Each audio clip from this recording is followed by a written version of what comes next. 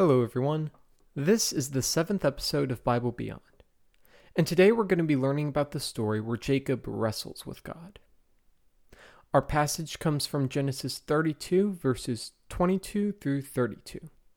It says, "The same night he arose and took his 2 wives, his 2 female servants and his 11 children, and crossed the ford of the Jabbok. He took them and sent them across the stream, and everything else that he had. And Jacob was left alone. And a man wrestled with him until the breaking of the day. When the man saw that he did not prevail against Jacob, he touched his hip socket. And Jacob's hip was put out of joint as he wrestled with him. Then he said, 'Let me go, for the day has broken.' But Jacob said, 'I will not let you go unless you bless me.' And he said to him, 'What is your name?' And he said, 'Jacob.' Then he said, 'Your name shall no longer be called Jacob, but Israel. For you have striven with God and with men, and have prevailed.' Then Jacob asked him, 'Please tell me your name.' But he said, 'Why is it that you ask my name?' And there he blessed him. So Jacob called the name of the place Peniel, saying, 'For I have seen God face to face, and yet my life has been delivered.' The sun rose upon him as he passed Peniel, limping because of his hip. Therefore to this day the people of Israel do not eat the sinew of the thigh that is on the hip socket, because he touched the socket of Jacob's hip on the sinew of the thigh." The Bible is a very unique book, and this is because it has some very high standards to meet. In 2 Timothy 3:15, Paul says that, "And how from childhood you have been acquainted with the sacred writings, which are able to make you wise for salvation through faith in Christ Jesus." Now, because the Bible has to make us wise for salvation, that means that it's a very unique book, unlike any other book that we've ever read. And because of that, there are a lot of strange stories that may not make sense when we first read them, with this being one of them. And when you first read this, you're probably left with a lot of unanswered questions, such as, why is God wrestling with Jacob, and how does Jacob win? Well, today we're going to answer those questions and see how it applies to us today, all this and more on Bible Beyond.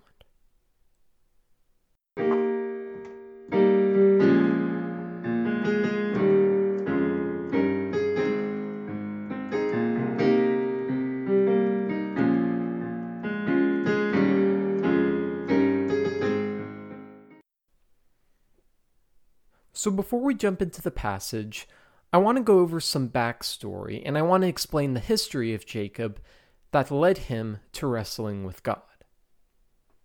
Jacob was born with a brother Esau. Esau was the older brother, and Jacob was the younger brother. And because of that, Esau was entitled to the blessing and the birthright of the family. So when their father died, Esau would get the birthright, and Jacob would not. Now, Jacob didn't like this, so when his father was dying, he deceived him into giving Jacob the blessing instead of Esau. Now, understandably, Esau was very mad that he had done this, that his future had been taken away by his brother. So in his rage, he says that he's going to kill Jacob. And because of this, Jacob flees and lives with his uncle Laban. Now, during his time with Uncle Laban, God blesses him, and he's profitable, he does well, he does good work for his uncle. And some other stories happen. We have him meet his wife, he has a vision, some things happen during that journey, but eventually he leaves. He leaves Uncle Laban, he goes out, and then he's confronted with Esau. He hears that Esau is coming for him with 400 men. And these 400 men weren't a welcome party to welcome him home after all these years that he had been away. These 400 men were an army to punish Jacob for the crimes that he had committed against Esau.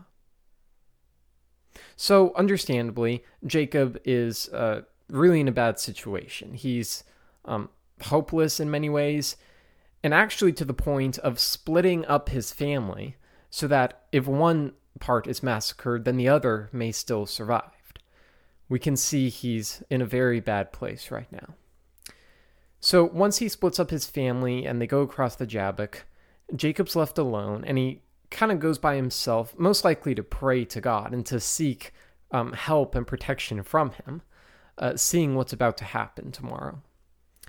But instead of getting protection or, comfort and grace, he actually has to wrestle with God. Now, to Jacob, this must have seemed like a major inconvenience. He needed to be protected and defended from his brother, and instead it seems like God is just another enemy in his way.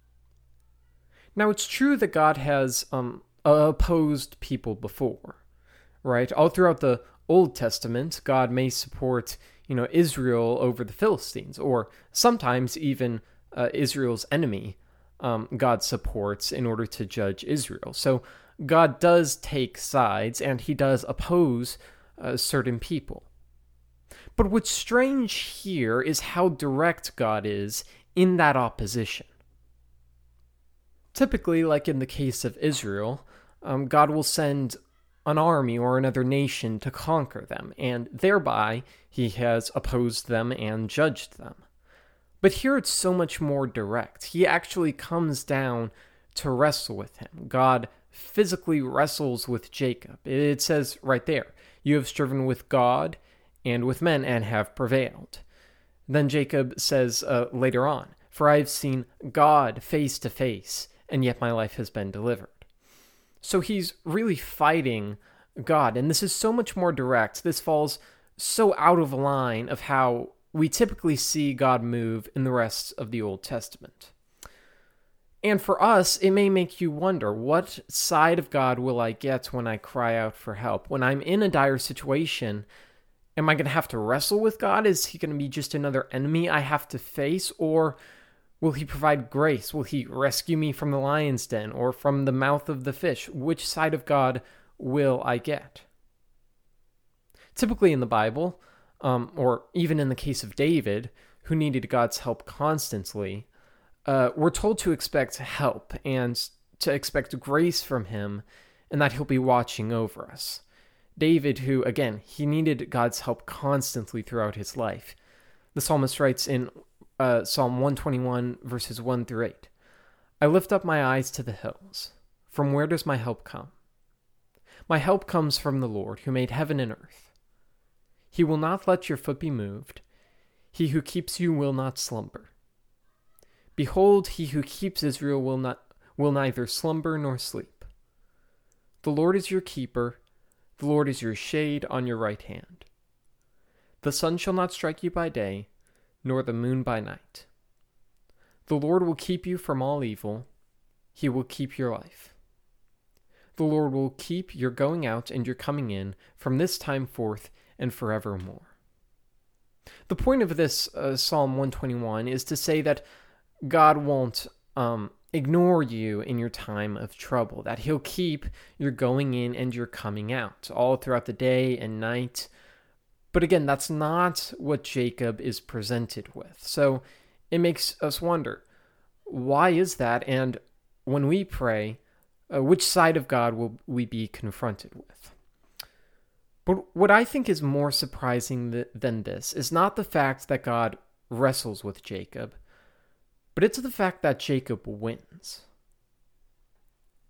See, God's the creator of heaven and earth, and because of that, he is all-powerful. He has power over all things, as evidenced by the fact that he created everything. In fact, Matthew 19:26, it says, "But Jesus looked at them and said, 'With man this is impossible, but with God all things are possible.'" And again, this is a prevailing theme throughout the Bible. God is always all-powerful. He's never lacking in anything. He's the creator of everything. He has authority over the sea. He has authority over the wind and the waves. So this paints kind of a confusing picture, and it makes us wonder, again, are we going to get the God who wants to help us and is all-powerful, can do anything, who loves us and will deliver us? Or are we going to be confronted with what Jacob gets right here, where God comes to wrestle with us, and it turns out he doesn't even win.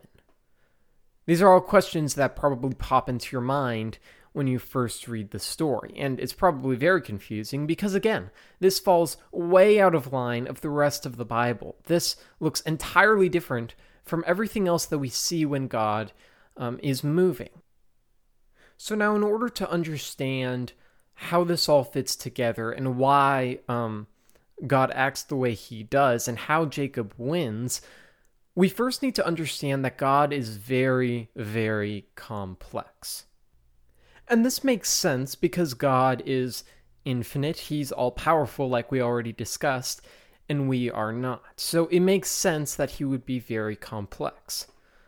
But I want to focus on two different characteristics, two different attributes of his that, while they may seem at odds, are both crucial in order to make God who he is. The first that I'd like to mention is God's grace.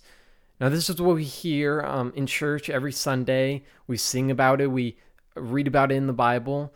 Ephesians 2:8 says, "For by grace you have been saved through faith, and it is not your own doing, it is the gift of God." The reason that grace is such a big deal is because it's the reason we're saved. It's because God had enough grace to send his son to die, to extend that gift of forgiveness to us, that we are saved. It's because of his grace. And every good thing that he's done for these characters in the Bible, including Jacob, is a result of that grace. Because we don't deserve it. It's only by his grace that he has given us those things. And the second attribute that I'd like to mention is his judgment. His judgment is what makes him righteous. Because God is all-powerful and because there is wrong in the world, if God were to be perfect, then he must be a righteous judge that condemns evil and will eventually, as we see in Revelation, wipe it off the face of the earth and restore creation to how it previously was. I like how Psalm 7:11 says, "God is a righteous judge and a God who feels indignation every day." The word indignation is saying that he wants to make right. He wants the evil that is in the world to be gone. He wants to judge it. He wants to make it right. He is a righteous God that feels that indignation to fix his creation. Now, these may initially seem like opposing attributes. How can God be gracious and extend grace to people when he is a judge, a righteous judge who wants to make everything good? Well, that's kind of the picture that we see, the battle that's going on in Jacob's story. So what I propose is that this story isn't just Jacob fighting God. It's actually Jacob having more faith in God's grace than he does in his judgment. Or in other words, because Jacob has more faith, because he truly believes that God will be gracious to him, even when God appears to be fighting him, God blesses him. So again, on one side, you have God and his judgment that oppose Jacob from being protected from his sin. Because Jacob, remember, he's wronged Esau. He has done bad things, and he deserves the effect of that sin. But on the other side is Jacob, and more importantly, the faith that he has in God's grace. So it's Jacob and God's grace literally wrestling with God's judgment. Now, this may seem like a bit of a leap in logic. How can you go from all of these questions just to the solution that, oh, well, God's attributes are fighting themselves? Well, it does make sense. And the first reason that I believe this is, number one, only God can fight with God. Because remember, as we've said, God is all-powerful. He has control over everything. He created everything in heaven and on earth. There's nothing that can possibly come close to beating him in a fight. And yet here we are. It says that you have striven with God and with men and have prevailed. So Jacob somehow wins. He somehow wrestles with God and wins, even though he's human. And remember, Jacob at this point wasn't even a powerful king, or he didn't have an army. In fact, he was at the mercy of Esau. He was at the mercy of another mortal man. So how does a lonely shepherd beat God Almighty? Well, the only possible explanation is he had the strength of God Almighty. And not only is it true that Jacob needs God's grace to win this fight, but it also creates a strikingly perfect analogy. Let's go over the situation again. We have Jacob in a dire situation. And why is that? That's because he has sinned against Esau, and Esau has come back to repay him for what he did. So in this story, Esau represents the looming judgment that Jacob has because of his previous sin. Now Romans 3:23 says, "For all have sinned and fallen short of the glory of God." And because of this, we all deserve the judgment that is coming to us. We all deserve the result of our sin because we're the ones who committed that sin. And this is especially true in Jacob's case. The word Jacob actually means deceiver. So here we have Jacob by himself alone with no defense, and it seems that the judgment and the punishment for his sin is inevitable. In fact, the punishment for his sin and the result of his sin is so just that we even see God fighting him. His judgment agrees. Remember, he's a righteous judge. So it must be true that he deserves this coming punishment. And because of this, the only place that he can turn to is God's grace. The only possible place that he can ask for forgiveness, the only possible place that can deliver him, is if God decides to have mercy on him. Now, I want to take a step back for a moment, and I want to propose the question, what would you do if you were in Jacob's situation? What would you do if you had no one else to turn to, and your judgment seemed inevitable? That already sounds like a very bad situation that you can't possibly escape from. But what if then God came down and actively opposed you? I think most of us would give up, honestly. I think most of us would say, well, look, man is against me, God is against me, and if God is against me, how can I possibly prevail in this situation? Most of us would give up. We would say, well, I guess that's it. If God's decided to be against me, there's really nothing I can do. But interestingly, that's not the response that Jacob has. He doesn't just give up. He doesn't do that. No, he actually wrestles with God. He doesn't really, in some ways, he doesn't take no for an answer.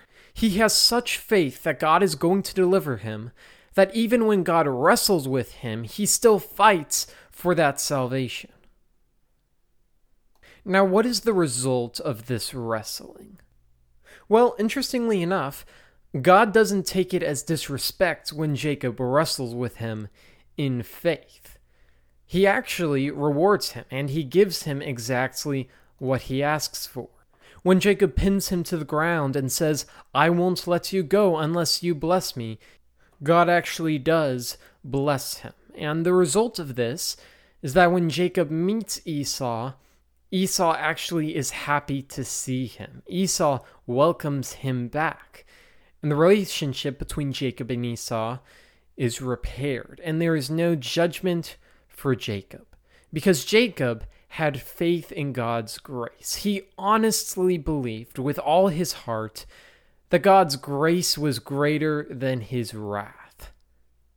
He really, truly believed that God loved him more than he wanted to harm Jacob. So my question to you is, what do you need from God? What do you need to wrestle with God for? What dire situation are you in that you need a blessing from God? You need deliverance or repentance or salvation. What is it that you need to wrestle with God with? And more importantly, how do you do that? How do you have the faith that Jacob had in order to wrestle with God? Well, I'm going to be honest here for a second. I don't know how Jacob did it. I really am clueless to how Jacob had enough faith to wrestle with God. I'm not sure how Jacob had so much confidence that God would be gracious to him. But that said, I do think it's possible for us to have that faith. And the reason for this is because we know how God's grace won over his judgment. We know today how Jacob won that wrestling match. Because remember what I said. These two attributes, although crucial in order for God to be who he is, he must be gracious and have judgment.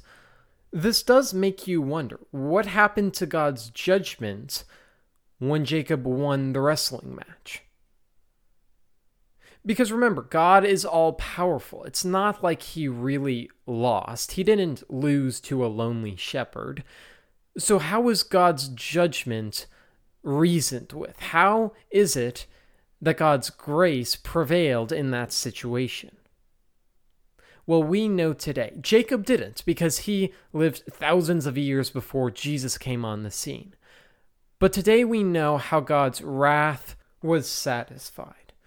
We know today how God managed to keep us from his wrath. And this is through Jesus. By Jesus dying on the cross, he took on all of the wrath. He took on all of the anger and the judgment of God from all of humanity. All the sins that humanity had committed were put on Jesus, and he was judged for it. And because of that, Jacob in this story wins. That's how he prevails in this situation. He may not have known it then, but we know it today. That because of Jesus' sacrifice, because he took on all of that anger and judgment on himself, we don't have to. And therefore, we can have confidence and we can have faith in God's grace, that he will be gracious to us because Jesus did not receive that same grace.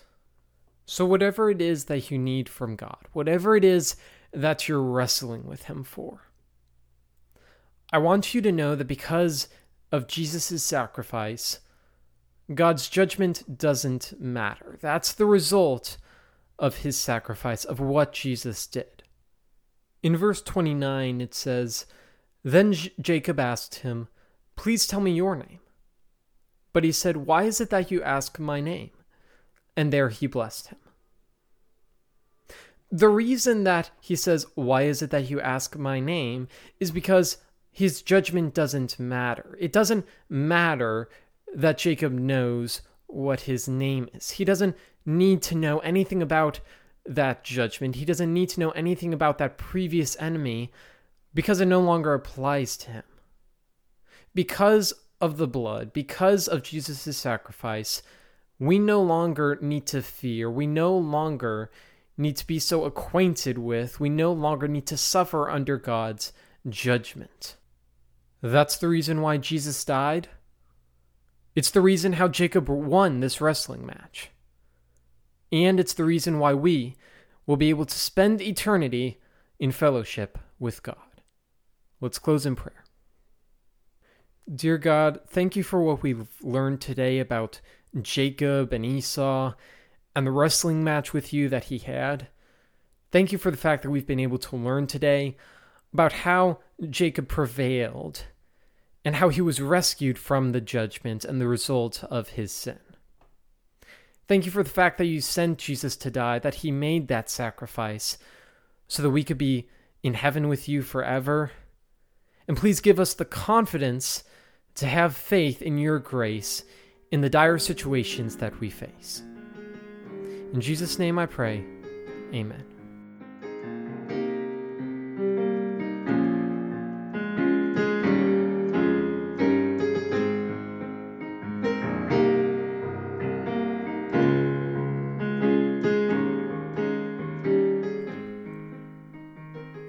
This has been the 7th episode of Bible Beyond.